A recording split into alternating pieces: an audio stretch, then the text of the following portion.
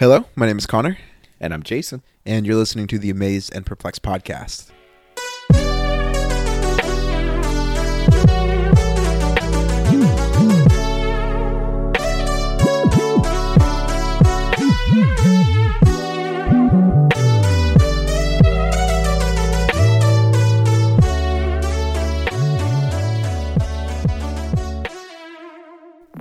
So we're going to do kind of a two-parter here on the Lord's Prayer found in Matthew 6.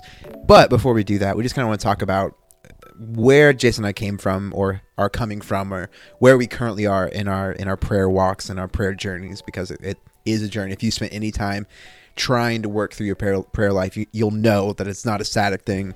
It's not something that is, doesn't change. It is constantly evolving, getting better, getting worse, going through hills and valleys. And so Jason, just kind of talk to me a little bit about what is your perception of prayer? I was raised where we met 3 times a week as a congregation, and there was a lot of repetition in the prayer phrasing. If I were to say phrases, you being of a different generation may not have heard them, but I know people in my generation, I could list off 4 phrases right now that would be like, oh yeah, I heard that in almost every prayer, even in the same service. 4 different people might pray, and all of them will use these 3 to 5 phrases, I'll sing, Daddy God, would you please? No. That never happened. I once saw a man get publicly chastised for saying that, but that's another story. Guy. So the, that idea of routine, we would pray at night. I'd pray at night with my mom. But it was very much, this is what you do because you're a Christian. Mm-hmm. There was very little emphasis on developing a relationship with God. Matter of fact, even that concept was, so this is the early 70s, that concept was very suspect among most of the people I knew. We never would talk. We never talked in those terms. Like, I remember even being in the Army at 20, 21, where there was a man that would ask me, how's your walk with Jesus? And I thought, oh, that shows you're probably not really a Christian because of the way you're asking that. So now, over the last, 20, 30 years, very much it's this ongoing that I remember hearing praying without ceasing, or, like David will say in Psalm 1, and meditating on the law day and night, and realizing, wait a minute, how do you do that and keep a full-time job and this kind of thing? And I feel like I've moved into that space more and more. I will read something every morning that's brief and then ponder that and pray. Every time I have anxiety over anything or thought over everything, I've really tried to discipline myself to turn it immediately to prayer. So it's much more conversant with God, expecting Him to answer.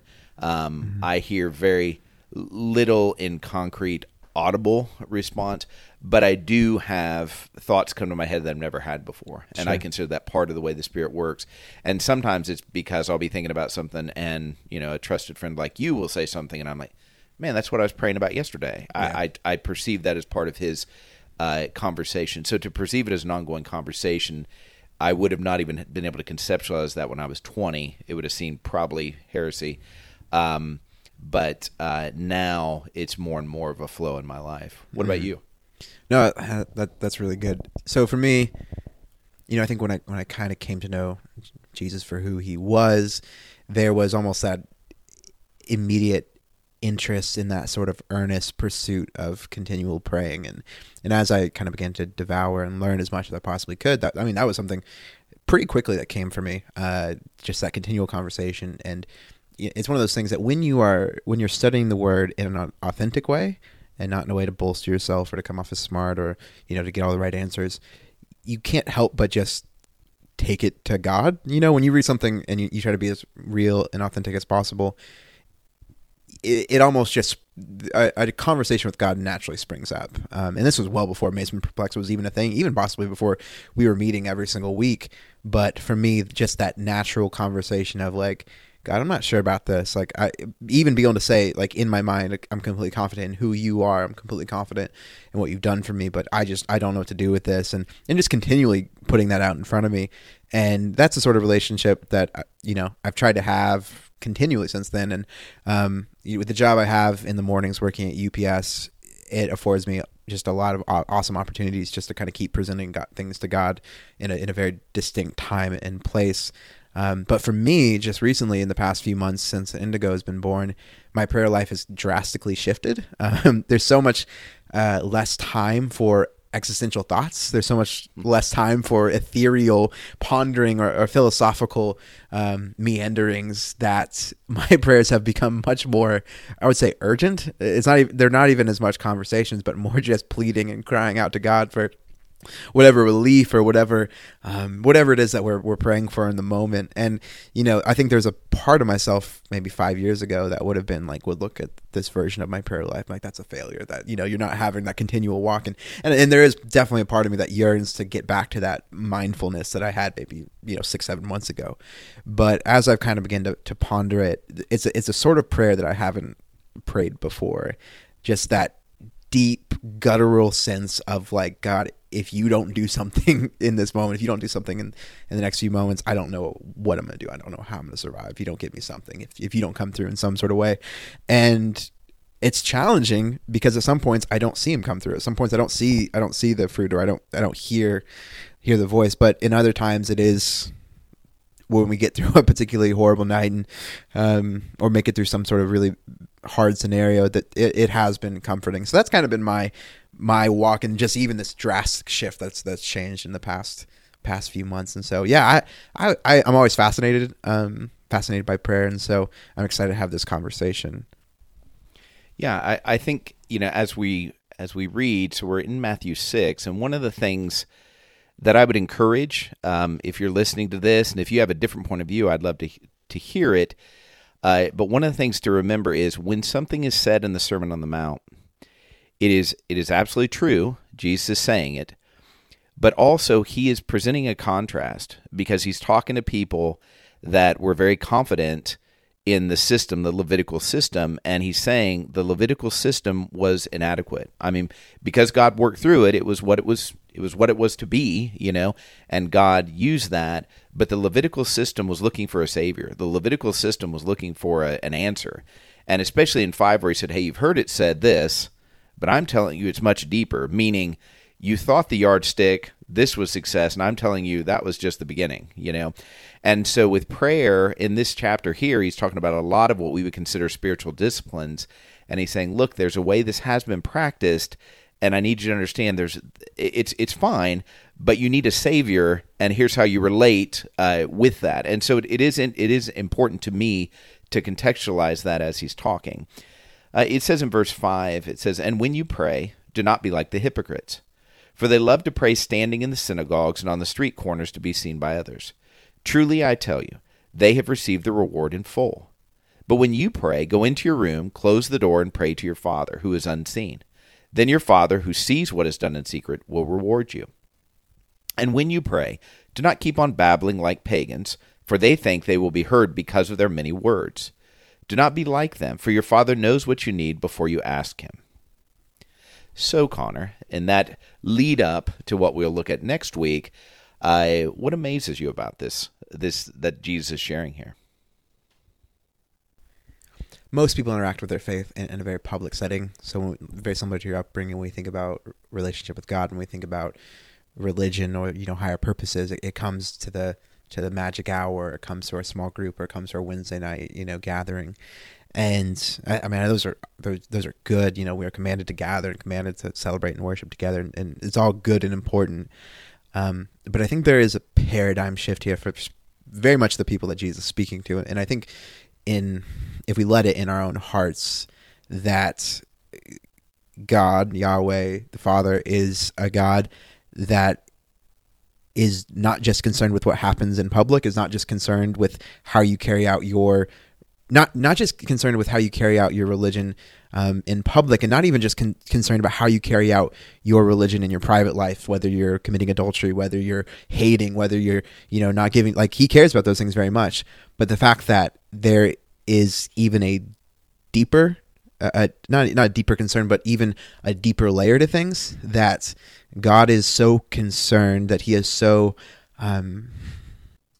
he wants to hone in so much on the idea that he is a personal God, that he sees you in the privateness, and not in like a way of like he sees what you're doing and he's going to put, you know, coal in your stocking, but man, he sees you and he's accessible to you. Man, I think for the Jews that would have heard this would have been a mind-blowing, radical idea for them. And I think because of, you know, the language we have we have kind of sprung up around American Christianity, it's not going to hit us in the same sort of way. But the way we practice our religion, the way we practice our relationship with Jesus, so much of the time is so public that I feel like a lot of times we lose sight on how incredible and amazing it is that we have a God that is interested in what we have to say in a closet. That is an idea that is absolutely, it's unfathomable that God would care what I would have to say in a closet by myself. Right. Yeah, and if you've ever prayed with people, I have a prayer story, and bless these men's heart, because they were the only connection I had with people my age in my situation that were interested in the things of God. But I was invited when I was in the Army. I was invited to a prayer time, and if you know my story in the Army, I was very disinterested. But there was a lieutenant that kept reaching to me, and he was like, "Hey, we should go to this prayer time," and I'm like, okay, because I was a PFC and he was a lieutenant, and I'm like, okay.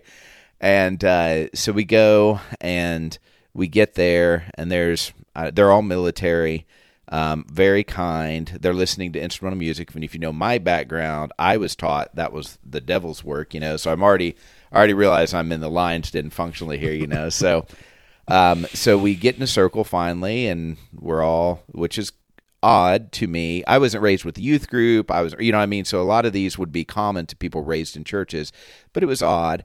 But I'd prayed before, obviously, and I'd even prayed in public a time or two, you know. So I get in this circle, and the guy to my right prays first, and it goes counterclockwise, and so I'm the last prayer. And I mean, these guys, every guy gets louder and louder and louder. And they're not speaking in tongues, but it does certainly have a charismatic feel, which Sure. I'm fine with it, you know, and I'm enjoying some of the things they're saying, and I'm encouraged by it, and I'm like, man, good for you. I mean, you're really proud of your relationship with God. That was still new to me, and so it gets to me, and I'm telling you, I prayed the loudest I've ever prayed in my life without just shouting, you know. So I finish praying, and you could tell, nope, didn't do it. So the guy that prayed first, he prays again, and I'm in his volume. He wasn't screaming, but somehow he was twice as loud as me. I mean, it almost hurt my ears. It was so loud, and I mean, everybody's into it. It's not a frenzy. We're all very controlled. We're all just standing there holding hands, you know, in this circle. We're holding hands, but of course snakes were in a woven. Well, I'm just kidding. I never mentioned the snakes or any wildlife involved. That's just part of my code. But anyway, yeah, and then it was done, and everybody's really excited, and they felt really good. But it was a clear signal to me, not enough. I wasn't enough. I messed up the flow they were doing. And I've wondered a lot, how much do I think that way when I'm praying publicly? Like, even now. Mm-hmm. How much am I saying, man, I want to make sure I perform well here? And so for me, what amazes me, and it taps in, it's similar to you, but if you're describing, by these verses solely, if you're describing the ideal prayer, it's fascinating to me. Number one, not a guy that impresses in public. Number two, few words. That's interesting. You know, because if you imagine a guy get up and say, hey, would you pray for our service or whatever, and they go, God bless us all. In Jesus' name, amen. You'd be like, oh, we should have got somebody else. You know what I mean? Few words.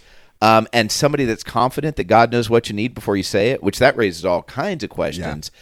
But what he's saying is the inexperienced person that is authentic and honest, no posturing, you know what I mean, that is confessional, because a hypocrite is somebody that's saying one thing but lives somebody else, so it's the opposite. Hypocrisy is the opposite of authenticity.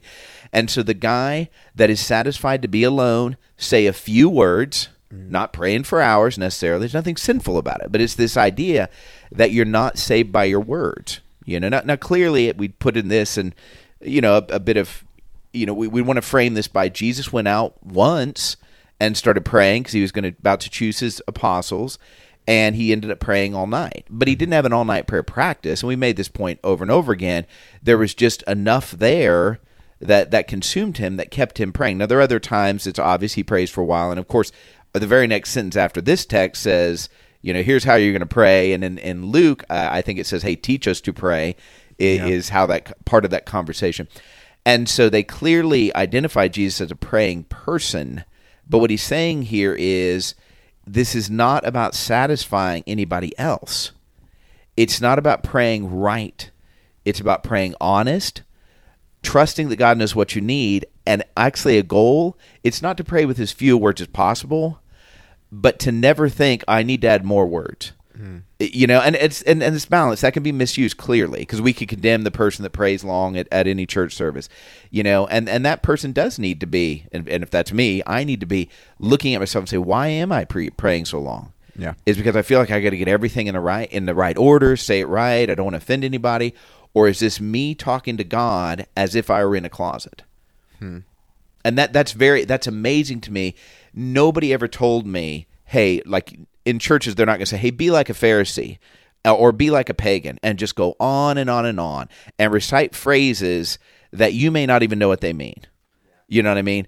That no church is saying that. But the practice, and as a kid raised around that, you're like, oh, I want to be a great prayer because they respect, oh, brother such and such prays so well. It usually meant he prayed long in my world, and it usually meant he quoted a lot of scripture while he's praying.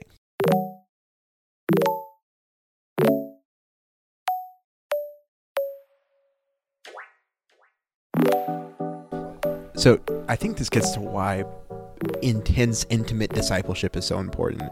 Because especially take your average teenager who, his parents are involved in church, but, they got busy lives. And so he connects to God mainly through a Sunday morning in his youth group on Wednesday. What kind of prayer does he hear? Most of the time he's hearing that, I'm not saying it's all sinful, but he's hearing, the person who sounds really right, who has all the right words, who can not perform, but, by the worldly standards can sound good and can make the service or the Wednesday night time flow in the right way and direct the prayer in the right way and is a seasoned professional in it. But when we look at how Jesus says, like, what a good prayer is. That's always such a hard thing to say. When we look at what Jesus says, who is a good prayer and what defines that? It's somebody who is naturally not going to seek the limelight, who is naturally at their best going to be alone. And so how do we demonstrate, like, how do we learn to pray like this? It's one, obviously by the Holy Spirit and earnestly seeking God, but two, it's, I think, by imitation. It's by seeing how others do it. It's seeing how, because when I worked with kids, I don't know how many times we talk about praying and kids would just be like, I don't know how to pray. I can't do it. I don't know how to pray. Mm-hmm. Like, what are we modeling for people who are beginning to follow Jesus? For most people, when they get plugged into a church, we're modeling for them. I think we're modeling for them this standing out in the corner and praying with so many words, where when we have intimate discipleship, when we have deep connections and whether it's a 2-person relationship or a 3 or 4 person small group setting, where we can actually begin to see what does this humbly, earnestly, praying in your closet look like. It can be accomplished on a Sunday morning, but I think it's just a lot harder to demonstrate because of just the natural draws away from that, from the need to perform, from the need to sound right, from the need and the pressure of needing to have it all put together. But when we size it down to a intimate discipleship relationship, man, I think we can hone in a lot deeper on what does it actually mean to seek God earnestly? What does it actually mean to seek his face in prayer in a humble and non-hypocritical way? It is, and so one way to say that is my prayer life publicly should be an overflow of my prayer life privately. Matter of fact, one way I could say it is every prayer I offer should be, now you have level of confession that you have to make sure, can this container, whether this be another individual or a whole congregation or the whole world, if you're saying it, to social media or whatever, but can they handle this level of honesty? So we're always gauging that. And in our private conversation, we do this all the time, where I know Connor, I trust Connor. I mean, I know you're here. I'm not talking third person. I trust you, so I naturally, without even thinking about it, I can share things because I trust you'll interpret them from a certain point of view. But if you're a stranger, I immediately it's not that I'm choosing not to trust you. It's like, oh, this relationship has proven this deep. Yeah. And so for me to put more pressure, the difference between TMI and not TMI is, they still say TMI, I don't know, but anyway, it works. Is the relationship at a place that can absorb that? You know what I mean? And that's the challenge, is because if your best friend comes to you and says, I have cancer and here's everything that's going on, you take that as a signal of trust. But if a stranger comes up and starts saying that to you, then you're like, you need to get some friends, you know what I mean? Kind of thing. And so in the same way, when I'm praying, I am aware that there are people here, and I have to be aware of maybe what they can handle, the level of trust, but the tone of it, that's the key, should be the same as my closet prayer, because I'm not talking to them. I'm talking to God, and they happen to be here. So this, I'm just thinking out loud here. If we're thinking in terms of, like you've talked about the different dynamics of the relationships, or the containers, as you put it, is there a possibility to demonstrate? Is that in itself going to turn to more of a selfish dynamic in prayer? Because when we think about what can we talk about why we're praying, right? When we talk about what we're praying for and why we're praying for, why we are praying, I think one of the major telling parts of this passage is the reality that God can handle everything, and that's one of the most comforting things. When we go to Him, He can handle everything. And so I'm just thinking out loud here is when we begin to differentiate, between praying on a Sunday morning or praying, who can handle what here or there. Could that be, I'm not saying it is, I'm just thinking out loud for the first time, could that be sending a signal to people that are hearing it that, hey, God only wants us to pray at a certain level. God only wants us to pray at a, and we can counter. I'm just thinking out loud. Yeah, I mean, and of course, this applies so differently to the situation. If you're part of a congregation that you feel, like a real depth, I can trust this people. I don't know necessarily every person in this room, but generally speaking, I know this church can be trusted, then I'll pray differently. Let's frame it this way. If I know of somebody's sin, you know what I mean, that I know they're struggling with, well, when I'm in my closet, I'll pray, we're going to give this person Joe, hey, I know Joe, God, I know Joe is really struggling, and he's struggling with this sin, and here are the details of that sin. When I pray for Joe in public, because I do have these experiences periodically where Joe is confiding in me, and then Joe comes and asks for prayers from the whole congregation, I'm not going to go through the laundry list of Joe's sin. That makes sense. So does that make sense? That's what I mean by the depth that the container can handle, or the group can handle. And by container, I'm just using that term to say what can this group hold safely? That's, you know what I mean? Good. So, and part of that simply, I wouldn't pray that prayer. Like, let's say Joe's, we've had people that were they were convicted of crime, and so we ask a general audience, hey, pray for them because just this what they're going through. But in a tighter circle where there's more trust built up, we'll say, here's the accusation, here's what they're dealing with, and here's all the details. So that's what I mean. And I think we would naturally do this. And it's what I'm setting actually as a safeguard in saying, when I say we should be praying our closet prayers in front of everybody, I'm just, there's natural modulation that the vast majority of humans would do anyway, and all I was saying was, yeah, you wouldn't say it exactly the same, but the tone of it, let me contrast in this way. We all have somebody in our minds that when they would pray, they'd take on either a different voice, or maybe they take on the King James Version and say a lot of these and thous. That's kind of a stereotype, and that's an example of taking on a different tone than you would take just saying, hey, God, you are my Father, and I need help with this. That's a helpful, that helps clarify it and put it into a different perspective. And also, it just takes me to the mind of, like, we've all been in a situation where somebody was, it's one thing, like, if you have something that you want to share with, like, share in a public prayer, that's a whole nother ball game. And I think, man, there have been times where people have prayed and asked for prayer in a public setting for, like, very intimate and real reasons, and just in a confessional manner, and just has blown me away. And, like, that's always one of my favorite things about God, is that somebody in their confession of a sin can show so much faith and challenge so many people. Is just one of my favorite things that God does. That's an aside. But yeah, no, that's really helpful. So, Jason, what perplexes you? I think the thing that perplexes me, and I find this in a lot of these teachings, is just that his last statement would make somebody, it really reframes how I was taught prayer. That last statement of God already, they know God already knows, and we have the education I've received across the board. There is this part that to call it a conversation with God, it seems like cutting edge. You know what I mean? So then what do you have if it's not a conversation? Well, I'm making requests and I'm thanking him, and I've seen a lot of teaching, where you take it from, with prayer and petition and with thankfulness. So here's what prayer means, and here's what petition means, and here's what thankfulness means, and here's what intercession means, and all these kind of things. And I get it. I'm not anti those things. There's the Acts prayer model where it's what adoration and confession and thanksgiving and supplication. Those are fine. I'm not, if those are simply tools that encourage you to talk with God, and for the person that says, I don't even know how to pray, that gives you a little roadmap.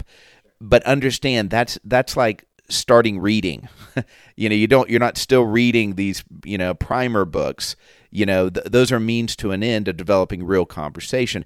And I think that's the perplexing part in me, is this distinction. In other words, if there was no church structure teaching me how to pray, and somebody said, look, just talk to God about what's on your heart and be honest with him, it would be so different. But because of all the teaching dynamics that good people, saved people, God people, have advocated, there is this sense of there's a right or wrong way in terms of you better say it well.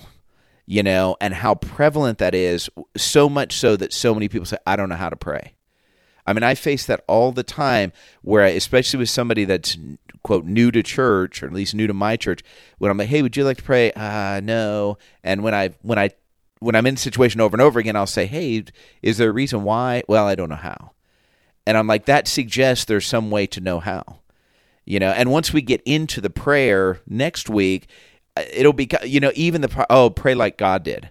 That whole idea of we'll say, our Father which art in heaven. That's not what he's saying. If you want to repeat that, that's fine. But it's that idea that just to be able to communicate without being artificial.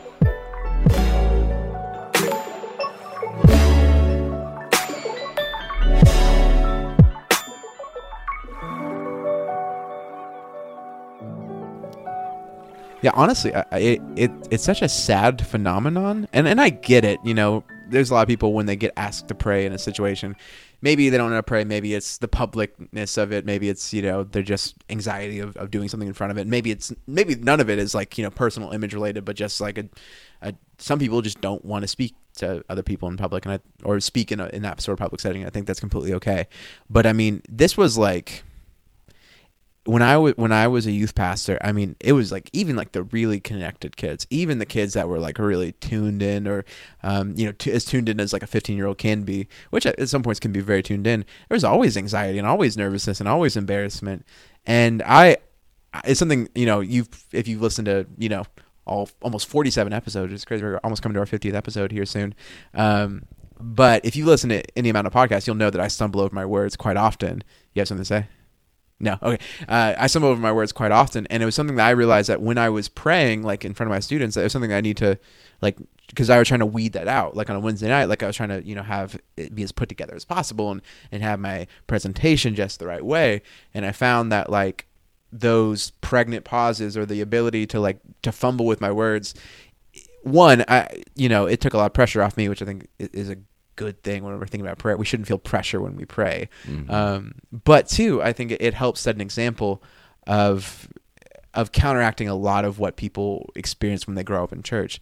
And what a sad thing that when Jesus talks about here, like the least pressure filled thing. Like if you think about approaching the God of the universe, like Jesus says, like the way to approach the God of the universe is approach him like you are in the least pressure situation. And so many people instead feel like they have to approach the God of the universe, the creator and maker of everything, in a public setting where not only are they approaching the Father, but they're also doing it in a setting where they could be embarrassed or feel humiliated. And I think how sad that is, and how often that's that's taken people away from such a life-giving practice and made God feel unapproachable. Like I talked about a little bit in Amazement, but the radical notion that God is a God that cares about what you have to say in a closet by yourself should be the most inviting practice ever, right? Mm-hmm. Like, I get how you could look at the Bible and like, that's so much to read. There's so much there. How do I like really focus? Where do I start? You know, what does a habitual practice of reading this look like? And man, it's really hard to get through some of the Old Testament. Man, you know, sometimes Paul gets a little long-winded or whatever the thing may be.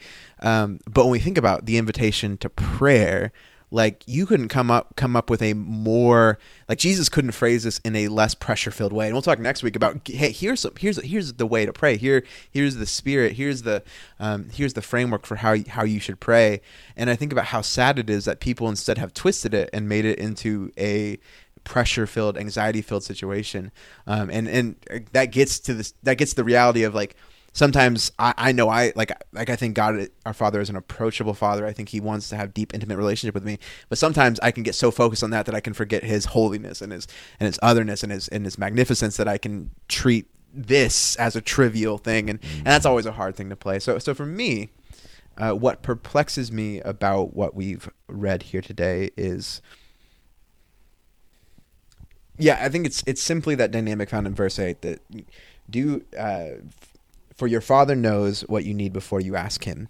That is such a fascinating idea, and it's such a fascinating concept that I don't really know what to do. Like, I know that God is all-knowing and omniscient, and He knows what's in my brain before I even know it. But when I think about asking God for things, and I think about, you know, taking requests and taking my thoughts and here's the thing. If I want to have a deeper relationship with my wife or with a friend or with you, Jason, you're a friend, so I don't know why I separate those two. I appreciate it. I'm listening.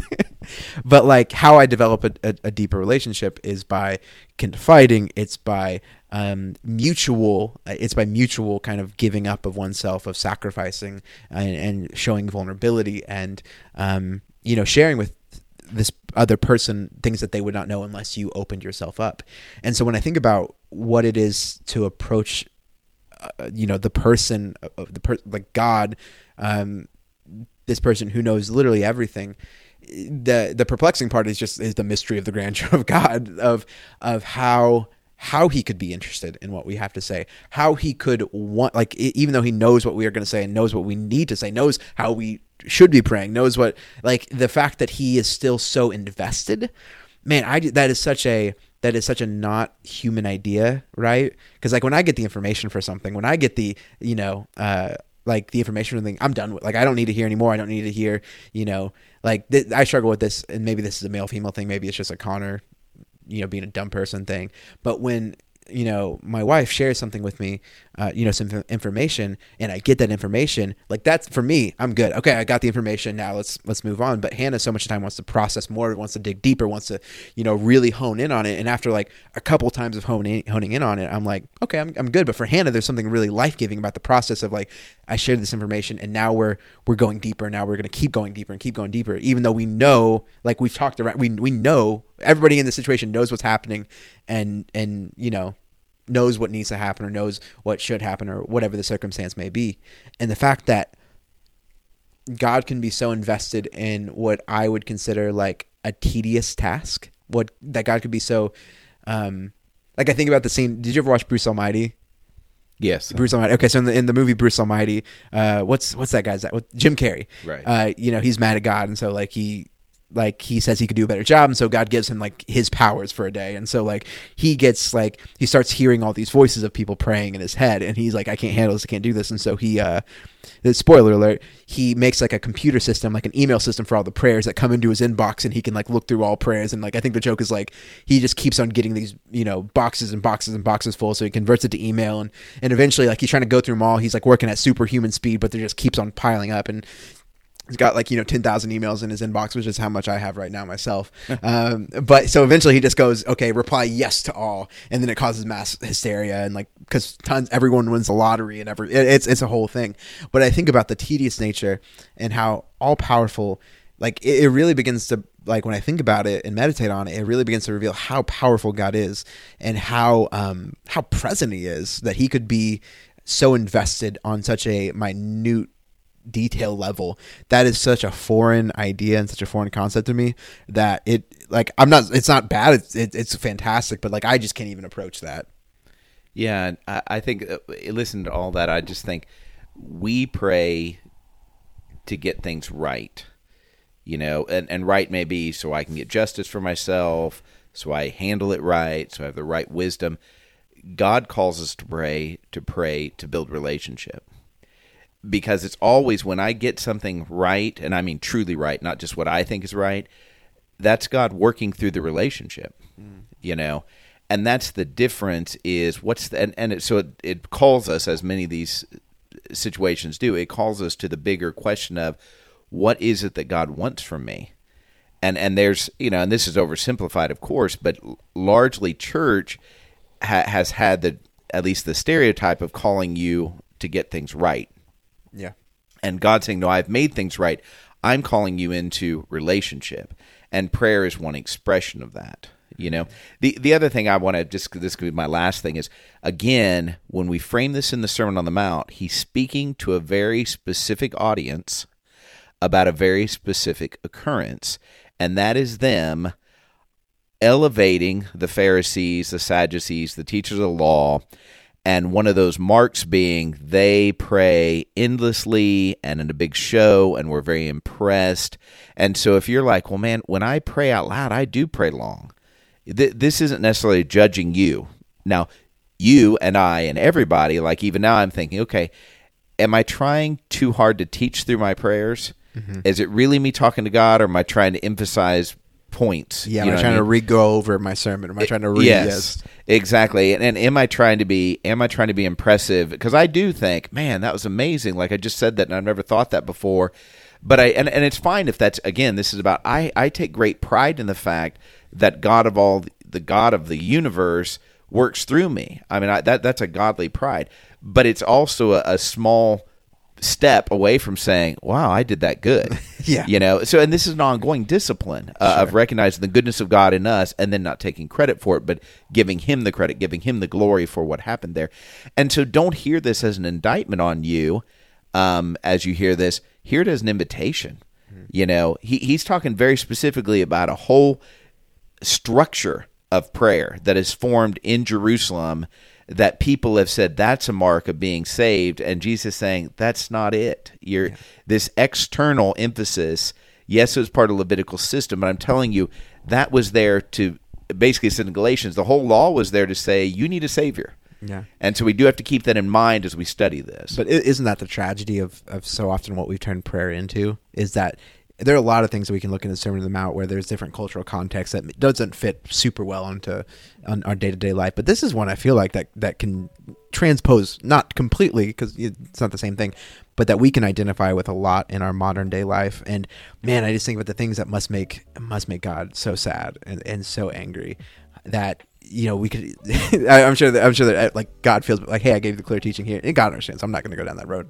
But I think about the reality of how sad it is that this is one of those areas that like the church was like, there's this problem that the persecutors of the early church were, the persecutors of Jesus were purveying, that they were imparting this horrible message onto the Jewish people of what it meant to be a prayer, and what it meant to be somebody who was seeking after God.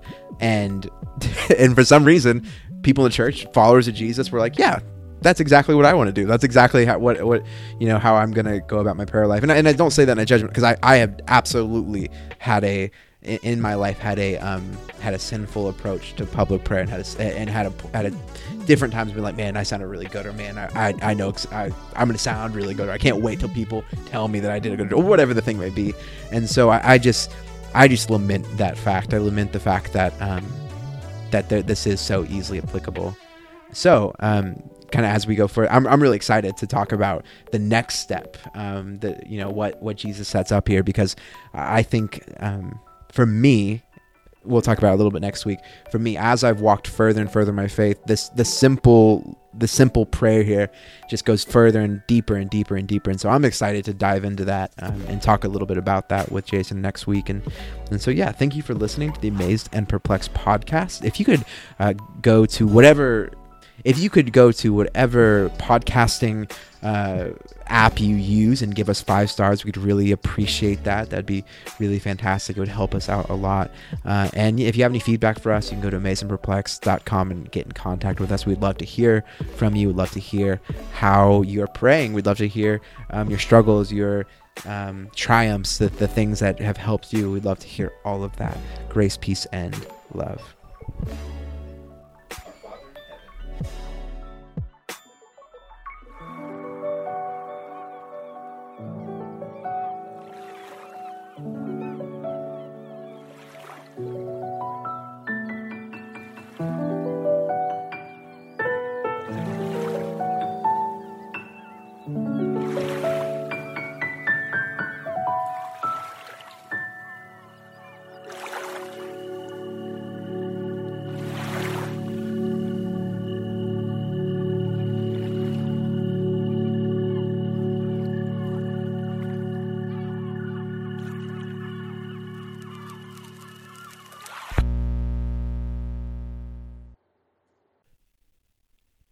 Our Father in heaven, hallowed be your name. Your kingdom come, your will be done, on earth as it is in heaven. Give us today our daily bread, and forgive us our debts as we also have forgiven our debtors. And lead us not into temptation, but deliver us from the evil one.